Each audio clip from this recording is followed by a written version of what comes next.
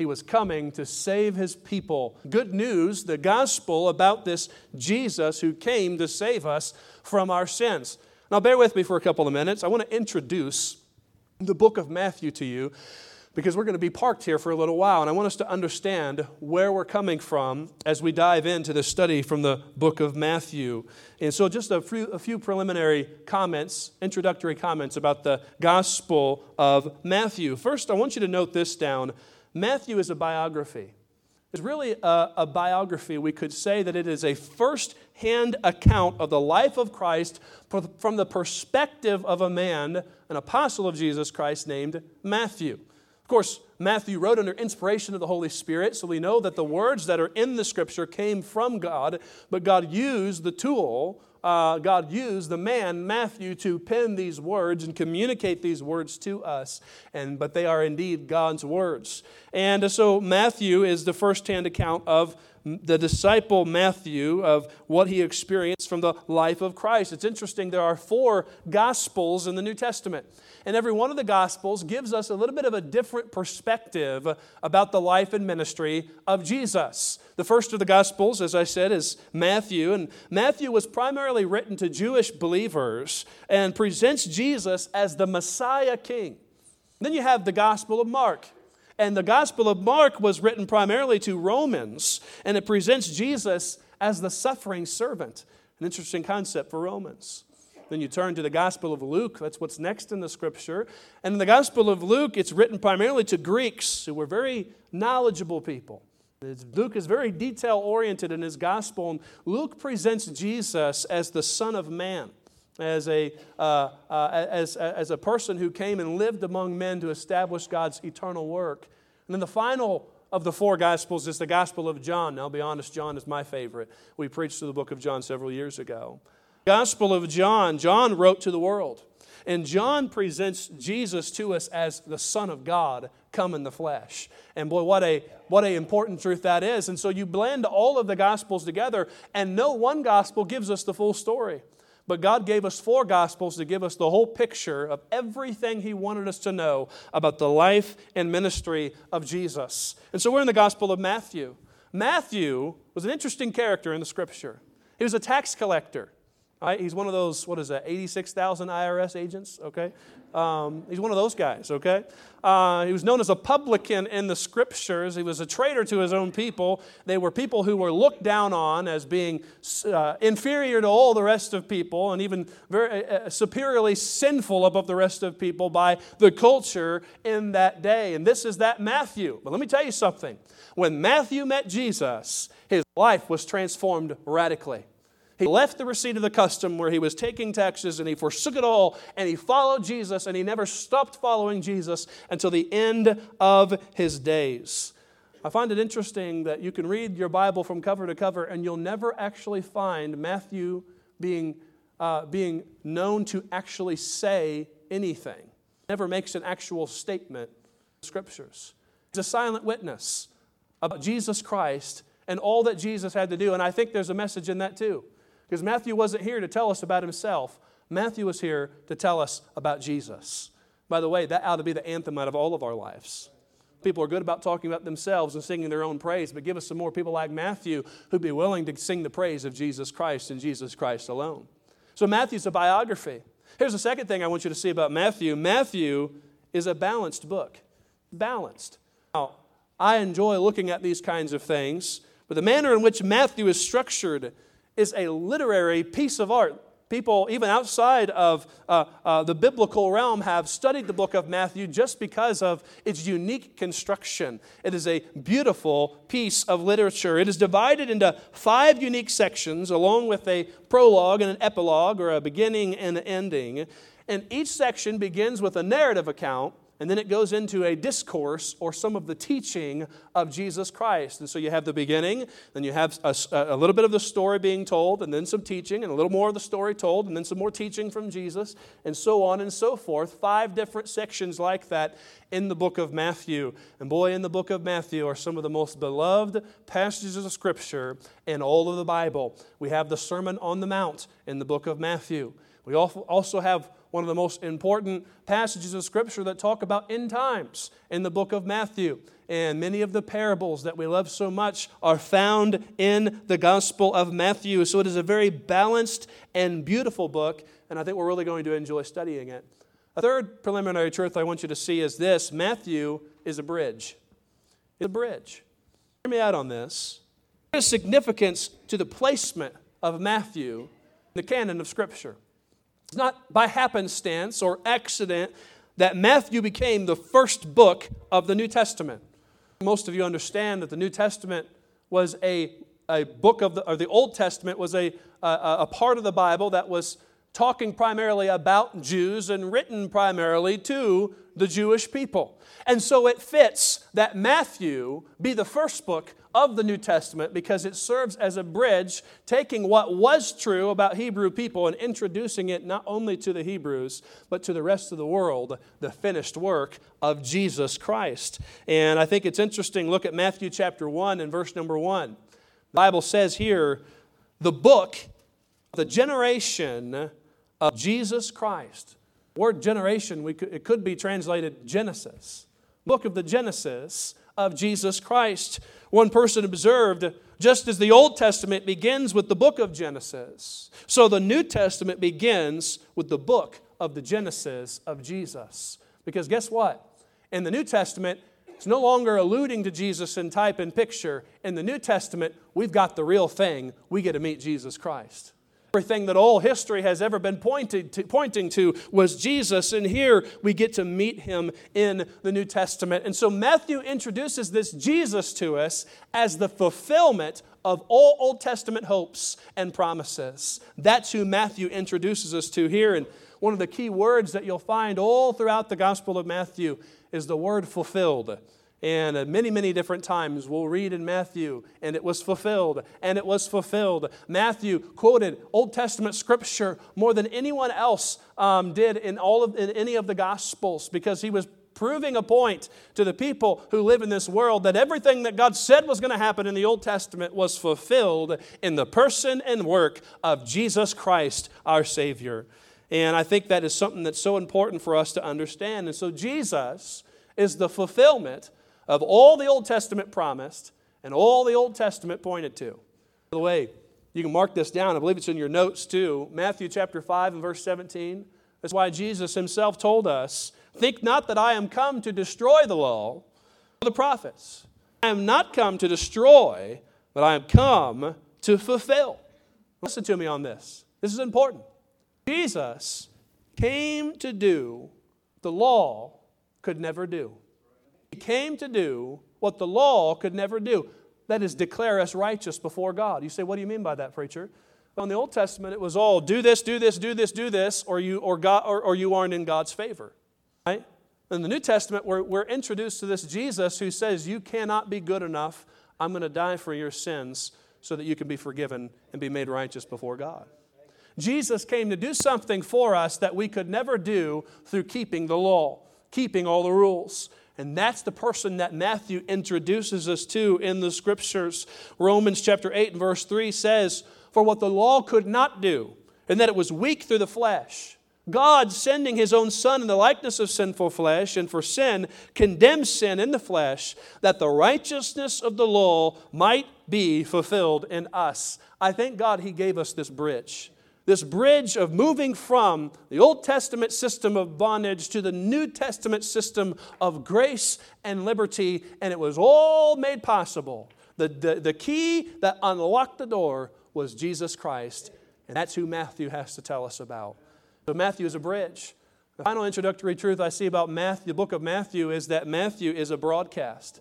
It's a broadcast. You see, in Matthew, one predominant message is resounded over and over and over again. You know what that is? Jesus is the Messiah King.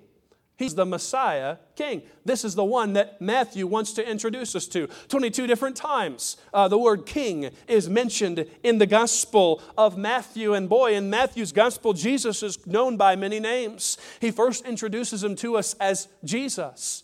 You know what the name Jesus means? It means Savior. So first, He introduces us to this one promised to come who is to be Savior. As He said, He shall save us from our sins. And then Matthew introduces us to this Jesus as the Christ. The word Christ means means the anointed one, chosen one. We could put it this way. In the Greek, it literally means Messiah. That's who Jesus is. He's the Messiah. He was the one that God promised all the way from the Garden of Eden when man fell into sin until the day Jesus stepped on this earth. He was the one that God had ordained before the foundation of the world to come and save humanity from their sins. That's this Jesus. He's the Christ. Then there's another beautiful name that we love to think about this time of year especially, given to Jesus in Matthew's Gospel, and that is Emmanuel, God with us. Matthew doesn't just tell us about this Jesus who came, who's the King. It doesn't just tell us about this Jesus who came as Savior, but thankfully Matthew also makes clear to us that this one Jesus who came is none other than God Himself come to dwell among us.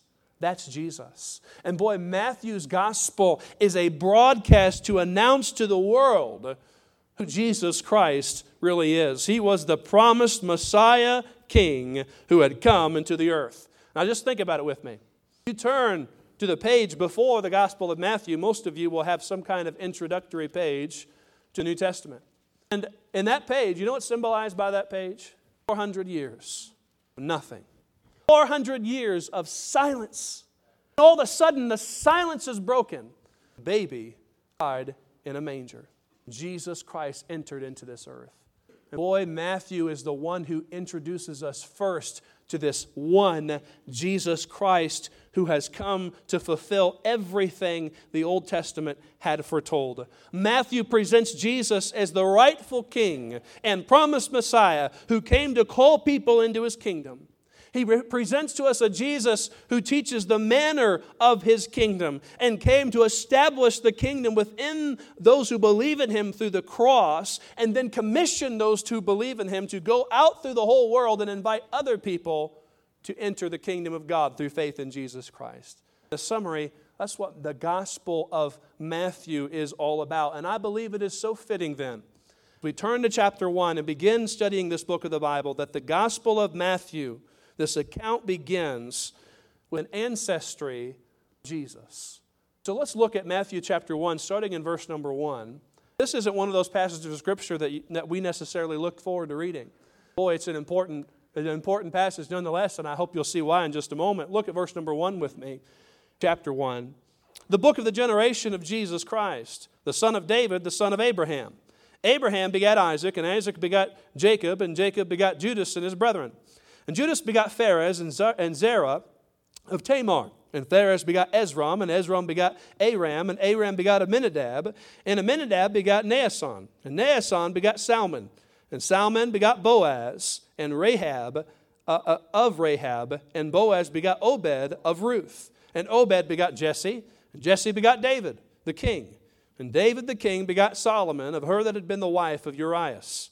And Solomon begot Rehoboam, and Rehoboam begot Abiah, and Abiah begot Asa, and Asa begot Josaphat, or Jehoshaphat is how the Old Testament calls him. And Josaphat begot Joram, and Joram begot Ozias, and Ozias begot Joatham, and Joatham begot Achaz, and Achaz begot Ezekias, or Hezekiah is who that's talking about. And Ezekias begot Manasseh, and Manasseh begot Ammon, and Ammon begot Josias, and Josias begot Jeconias and his brethren about the time they were carried away to Babylon. And after they were brought to Babylon, Jeconias begot Salathiel, and Salathiel begot Zerubbabel. And Zerubbabel begot Abiad, and Abiad begot Eliakim. And Eliakim begot Azor, and Azor begot Sadok. And Sadok begot Achim, and Achim Eliad. And Eliad begot Eleazar, and Eleazar begot Matthan, and Matthan begot Jacob.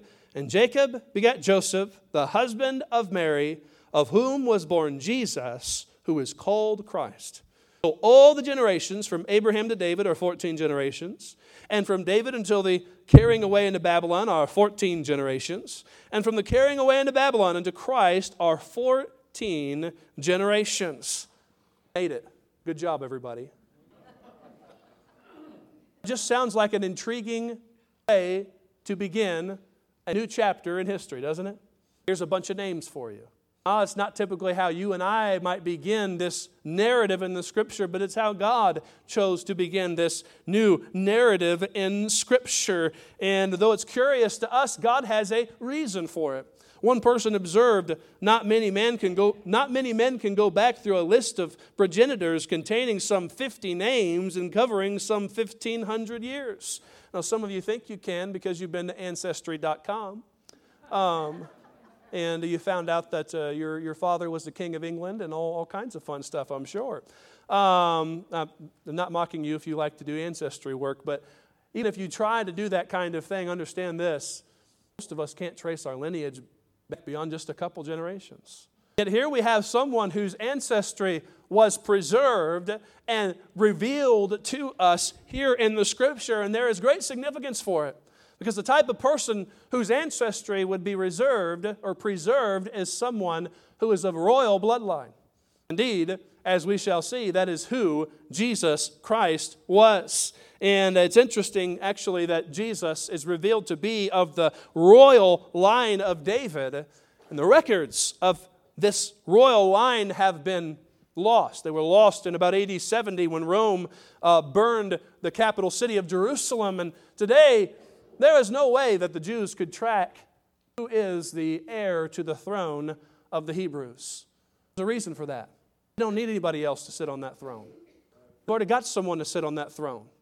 He's a King of kings. He's the Lord of lords. He's eternal. He's had no beginning of days and will have no end of days. And friend, that's the person that we're introduced to here. It's Jesus Christ, King of the world, and yes, the King of the Jews. And so this is who the Bible is introducing to us here. And there's a reason behind this genealogy being revealed.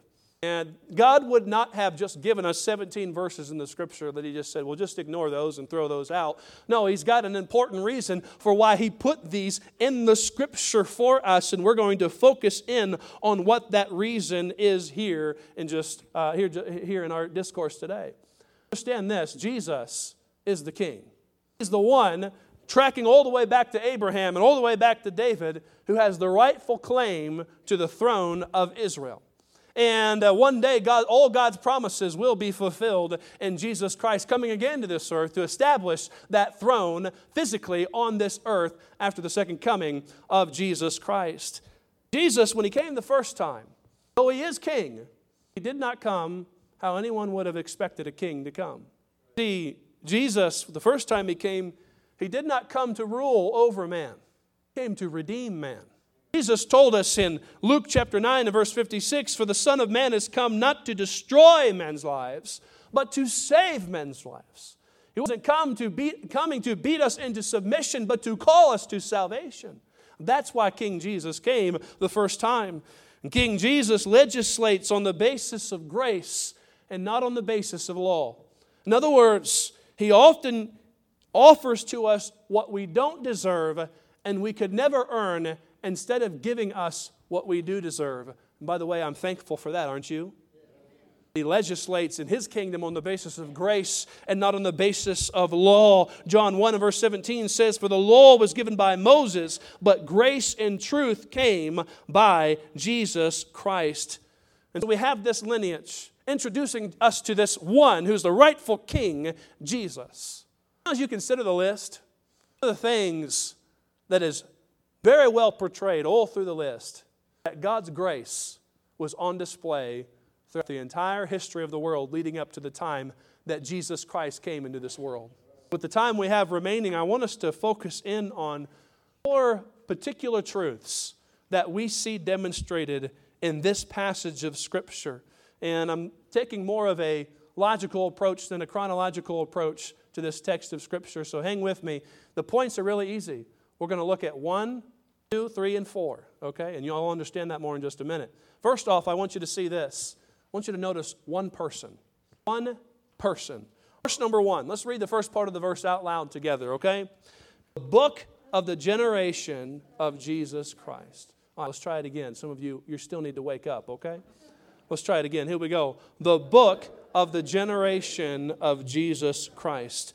The obvious focal point, the beginning of this passage of Scripture, is Jesus. All about Jesus. This is a genealogy of Jesus. And the Bible says that this book is a record of the generation or the ancestry or the life of Jesus. Now, it's important that we understand this at this juncture. This is not where Jesus' story began. It says it's the genesis of Jesus, but this is not where Jesus' story began. And oh, how important it is that we understand this fact. See, the Bible teaches us that Jesus is eternal. You know what that means? There's no beginning, and He'll have no ending.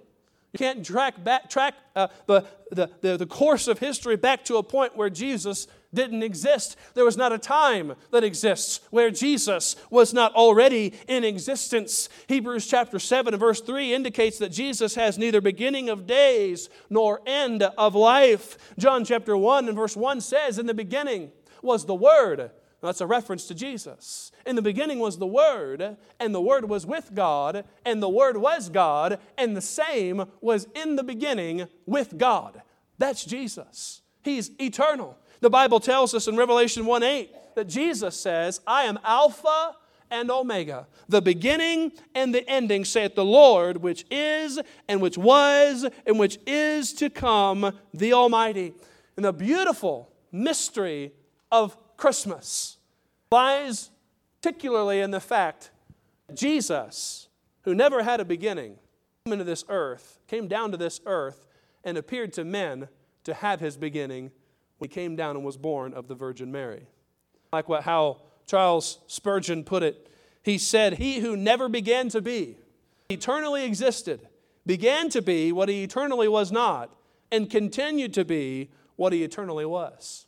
Just think about that for a while. If you want to get your brain to hurt a little bit. It's hard for me to wrap my head around that. Well, that's good because we're talking about God. If you could understand Him, He wouldn't be much of a God.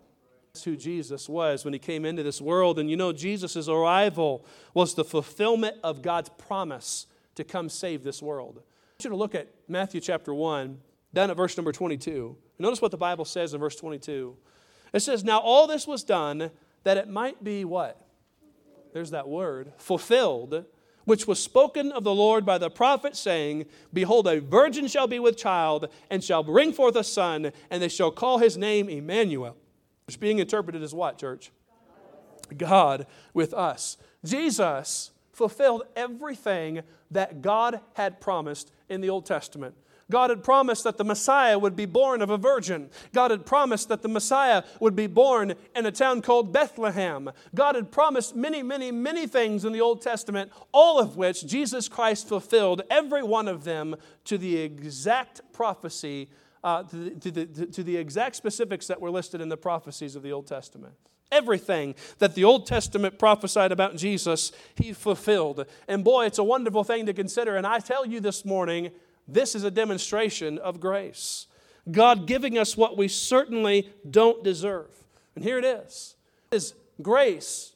The fact that God Himself would step down from His heavenly throne and come down to this earth to save the likes of you and me. One person fills it all. Jesus is the fulfillment. I propose to you today, Jesus Christ is the only thing still that will bring fulfillment to your life. You can try to find it in a lot of other things, especially this time of year, and your festivities and your family time and presents and in Christmas music. You can try to fill yourself up and yet still remain empty because there is only one thing that can truly fulfill you in this entire universe, and it is Jesus Christ. Colossians 2 and verse 9 says, and you are complete in Him. Boy, you can only find completion. You can only find true, eternal, everlasting fulfillment in Jesus Christ. So we see the moment that Jesus entered into this world, changed the world forever. Changed the world forever. It's been said concerning Jesus that history is really just a record of His story. It's all about Jesus. Study history. One of the things you'll find is that literally the centerpiece of history is Jesus. Before the time of Christ, we date the events that took place in this world with BC, before Christ. After Jesus Christ came, we date the events that took place in this world with the Latin phrase Anno Domini, or AD, which means in the year of our Lord. Put Jesus right in the center of all history because everything that happened before and everything that has happened after points us to Jesus Christ and Jesus Christ alone. It's all about one person, and that one person is Jesus Christ. And can I say this? Whenever Jesus Christ enters into your life will never be the same either. 2 Corinthians 5:17 says, therefore, if any man be in Christ, he is a new creature.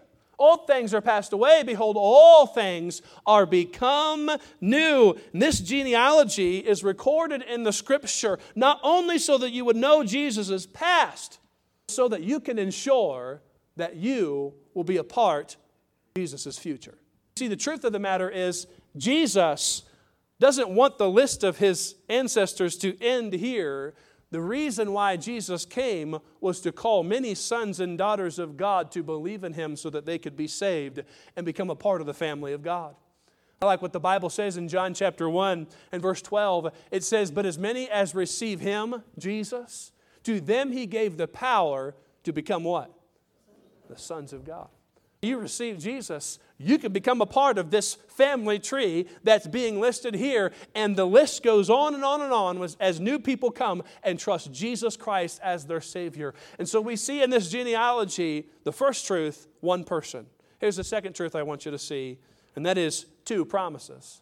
Two promises. We see one person, but then we see two promises. Look at verse 1 and the end of verse 1, the Bible says, the book of the generation of Jesus Christ, the son of who?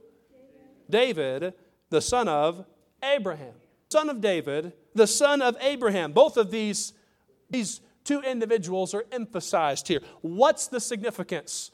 Well, to give you the summary of it, the reason why these two in particular are significant, well, they're mentioned twice in this genealogy, is because God made some particular promises to Abraham and to David. We often refer to them in theological terms as the Abrahamic covenant and the Davidic covenant. Now, I have them listed in your notes. Look down at them with me really quickly if you would. In Genesis chapter 12, notice God promised Abraham. He said, I will make of thee a great nation, and I will bless thee, and make thy name great, and thou shalt be a blessing. And I will bless them that bless thee, and curse him that curseth thee, and in thee shall all the families of the earth be blessed. And so God promised to bless the descendants of Abraham, the Hebrew people. And by the way, this is one of the reasons why we ought to stand up for Israel still today as Americans. And it's based on the promise of God right here, the covenant God made with Abraham. Moving on, in 2 Samuel chapter 17, we find the Davidic covenant, the promise God made to David. Here's what it says. God told David, in thine house and thy kingdom shall be established forever before thee. Thy throne shall be established forever.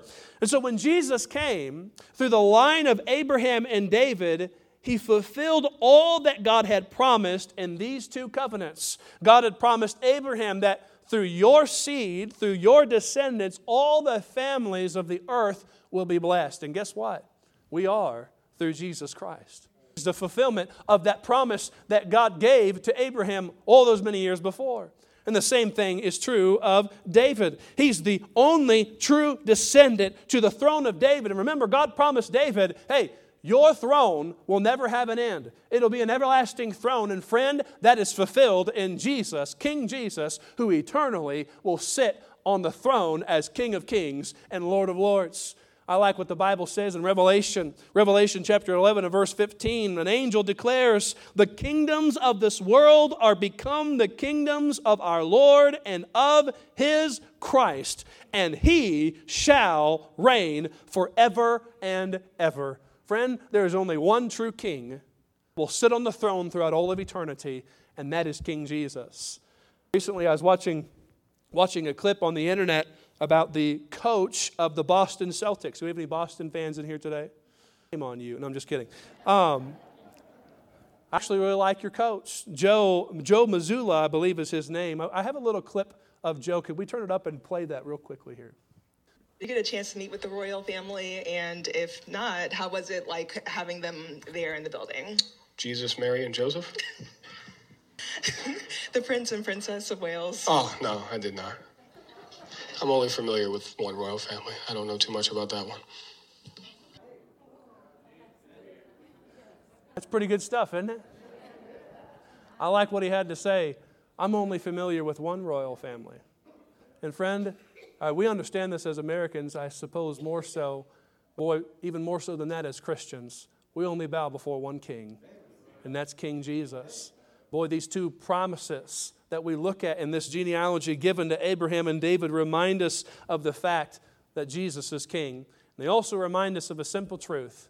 Listen, God keeps His word. God keeps His word. I like what the Bible says in Numbers chapter 23 and verse 19. It says, God is not a man that He should lie, neither the Son of Man that He should repent or change His mind. Hath He said, and shall He not do it? Or hath He spoken, and shall He not make it good? You can mark it down. When God says it, it's as good as done. You can stake your life. You can build your life on the promises of God, because even if you can't see how it's going to come to pass, if you put your trust in the promise of God, it will always come to pass. God is good for His word. The Bible says in Hebrews 10 verse 23, let us hold fast the profession of our faith without wavering. Why? Because He is faithful that promised.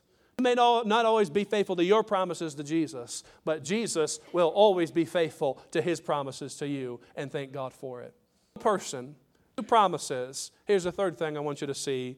3 periods. 3 eras. 3 eras of time. And we'll not take time to read verses 2 through 16 again, but let's summarize by looking at verse 17. You still with me? Say amen. The Bible says in verse 17, so all the generations from Abraham to David are 14 generations. And from David unto the carrying away into Babylon are 14 generations. And from the carrying away into Babylon unto Christ are 14 generations. Now, as you read through this genealogy, there are 3 distinct periods of history that become prominent. Now, as follows. The Bible says it's from Abraham to David, that's the first period, and then from David to Jeconiah, or the generation that was carried away captive to Babylon, and then from Jeconiah to Jesus. 3 different specific periods of history. And those of you that know your Bible understand the first period of history we could consider to be the springtime of Israel's history. It was the time when God was raising up this new nation of people whom He has chosen to be His people. And it was the time of the patriarchs and the time of the judges. And all of these things were coming to pass for the people of Israel. It was a time period where Israel grew in power as they learned to trust God more and more. You move on to the second period that the Bible mentions here. That is the period of what we could consider Israel's summertime and fall and harvest. It's a period of the kings of Israel, from David all the way to Jeconiah. And boy, it was certainly a high point of Israel's history, but the problem was, as this time period went on, the people of Israel began to disobey God's word and defy God's commands, and fell into apostasy and idolatry, into moral depravity, not too dissimilar from what we're seeing happen in America today, mind you. And that led to the third period of what we could say was Israel's winter time of history. Silent years. The years where Israel went into captivity, and then they got to return to their land, and then there's nothing recorded in Scripture to us about many of the people who lived during this time period of history. And I find it interesting that the historical list of those who preceded Christ is presented here in great detail. Mind you, there are a couple names who are missing from the list, and I'm not sure why God chose not to put their names on the list, but suffice it to say, none of them were very good guys anyways. So this list is presented to us of all Christ's predecessors, humanly speaking. On this list are godly men like Abraham, Isaac, Hezekiah, Josiah, some of the people we look at and we admire, David from the Old Testament. On this list are also very wicked men, Rehoboam, Manasseh, and some of the others that were on this list, not good guys. Not ones that you'd think that Christ would want to put on a list of people who preceded Him before He came in this world. But what I find prominent here in this genealogy is that God did not try to hide the failures of those who are listed in this genealogy. These 3 eras of history are given us here as a reminder that even the best efforts of man will always fall short of saving them. Listen to me. Man will fail you. Jesus never will. I'm reminded of that as we study this passage of Scripture. I find it interesting in verse 17, there's a number Matthew pulls out. It's got to be significant because he mentions it 3 times. What's the number? 14. Well, what's so significant about the number 14? Well, here's what the number 14 represents. The number 14 represents deliverance, salvation, number of deliverance. was on the 14th day of the month that God made his promise to Abraham between the sacrifices. It was on the 14th day of the month that the Passover was instituted for the people of Israel. And when God said, when I see the blood, I'll pass over you, I'll deliver you. It was on the 14th day of the month. Jesus Christ himself was hung on a cross to be crucified for our sin. That's what's significant about the number 14. 7 is a number of completion or perfection. Put 7 and 7 together, what do you got? Double perfection. Reminds us of what Jesus said from the cross. It is what? Finished. Double perfection. That's what the number 14 has to teach us. And see, the truth is, as you look at the redemptive story, as you look at the lineage of Jesus Christ, it points us to a simple fact that man could never save himself. And so it had to come in the fullness of time when Jesus came into this world. Jesus came to do what man could never do. Jesus came to deliver us from our sin. We see these three periods remind us of the saving deliverance that Jesus Christ alone could bring to us. Romans chapter 3 and verse 23 says, "For all have sinned, come short of the glory of God." And listen, being justified freely by His grace through the redemption that is in Christ Jesus. Thank God, though we've all fallen short, nobody on this list could save us. There was one, the final one, came down to this earth, Jesus Christ, and He can save us. He can deliver us, and thank God for that. One person, Jesus. Hey, 2 promises, 3 periods. Here's the final thing I want you to see. 4 prodigals. 4 prodigals. I find it interesting, and for sake of time, I'm just going to read this very quickly. Verses 3 through 6. Look at it with me here. You're in the habit of circling names in your Bible. You may want to do this if you haven't already. Verse 3.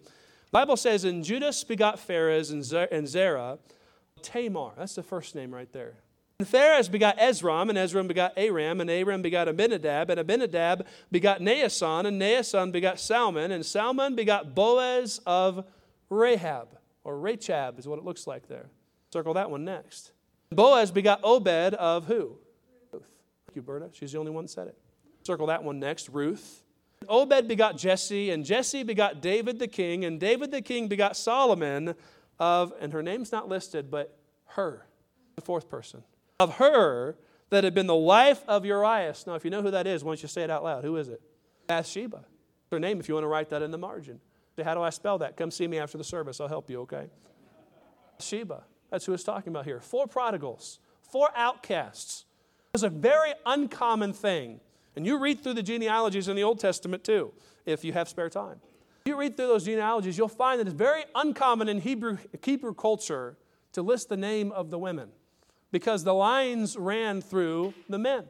The ancestry ran through the men. And yet here in the genealogy of Jesus Christ himself, we find that there are 4 different women who are mentioned here in the Scripture, and God has great reason for why He listed them here in the Scripture.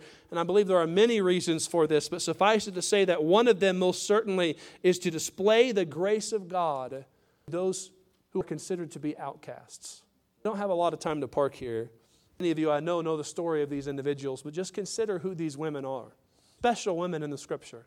Tamar married the son of Judah. That son died, and she was promised to be given another one of Judah's sons so that she could raise up an heir to the family. When Judah did not keep his word, Tamar was forced into a position she had to deceive her father-in-law and ended up conceiving a child with her father-in-law, not knowing about it, thinking that she was a prostitute. Had twins, Pharez and Zerah. That's not a very fun story, I know. I'm telling you, there are a little bit of outcasts in the history of Israel. Move on to Rahab. Who is Rahab? Well, Rahab was a prostitute in the city of Jericho who took in the 2 spies who came to spy out the city of Jericho, and she ended up putting her faith in Jehovah God and saved her family.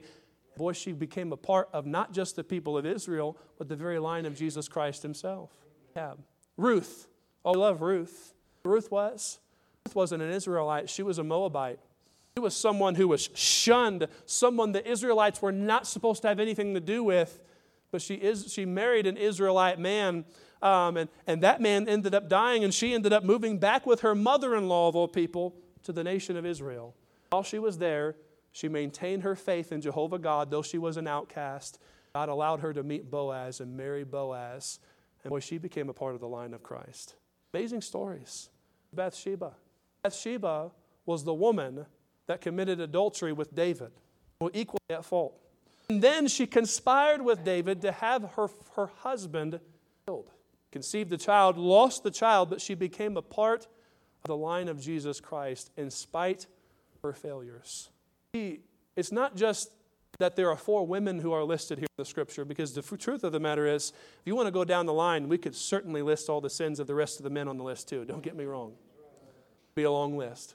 These women are put particularly into the Scripture because they demonstrate to us that God is not ashamed to welcome outcasts into His family. Because what makes us accepted by God is not our goodness, it's His goodness. What makes us a part of the family of God is not our merit, His merit, it's His grace. And I'm so glad that God deals with us in the currency of grace. God chose these women. God chose these men to be a part of His lineage in spite of their prodigal status, in spite of their failures. I'm so glad to know that where sin abounded, the Bible says grace did much more abound. I'm here to tell you today, and don't miss this because we're almost done. Listen to me. In God's grace, He is still able, I don't care what you've done, He is still able to make you part of His story. Well, God wouldn't want somebody like me to be on a list like this.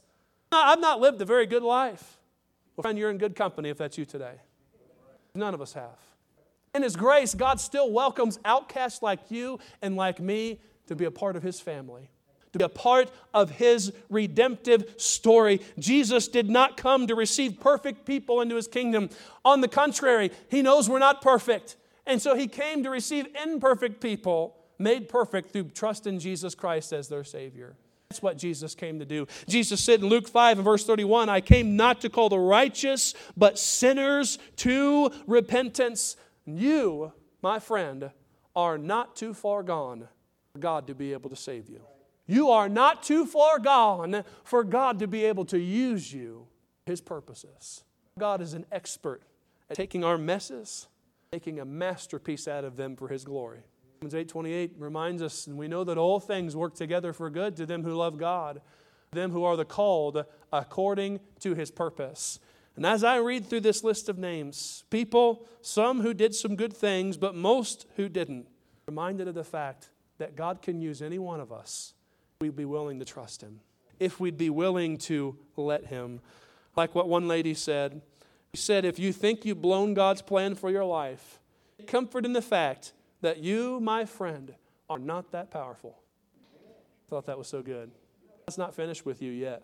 Friend, the truth of the matter is, if you have never come to faith in Jesus Christ as your Savior, today, purpose of Christmas is to introduce you to this one Jesus who came to save you from your sin and to invite you to become a part of His redemption story. To invite you to become a part of His family, to invite you to write your name down as one of the people who are on the lineage of Jesus Christ, a son or daughter of God. And if there has never come a day in your life when you have trusted Jesus as your Lord and Savior, friend, the invitation for you today is to trust Jesus Christ to forgive you of your sin, to become a part of the family of God.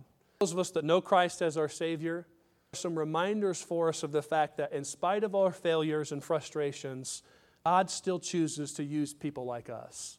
Friend, you've been dropping the ball lately. You can still take heart. God can still do something with someone like you. You just need to turn back to the Lord. Friend, the truth of the matter is, as we study this genealogy here, what a great blessing it is to know that God works with us on the basis of grace, not on our own merit, on His giving us something that we don't deserve and we could never earn. And every time you read this genealogy, I want you to be reminded of the fact we serve a gracious God. Let me have everybody bow your head and close your eyes with me. Heads are bowed, our eyes are closed.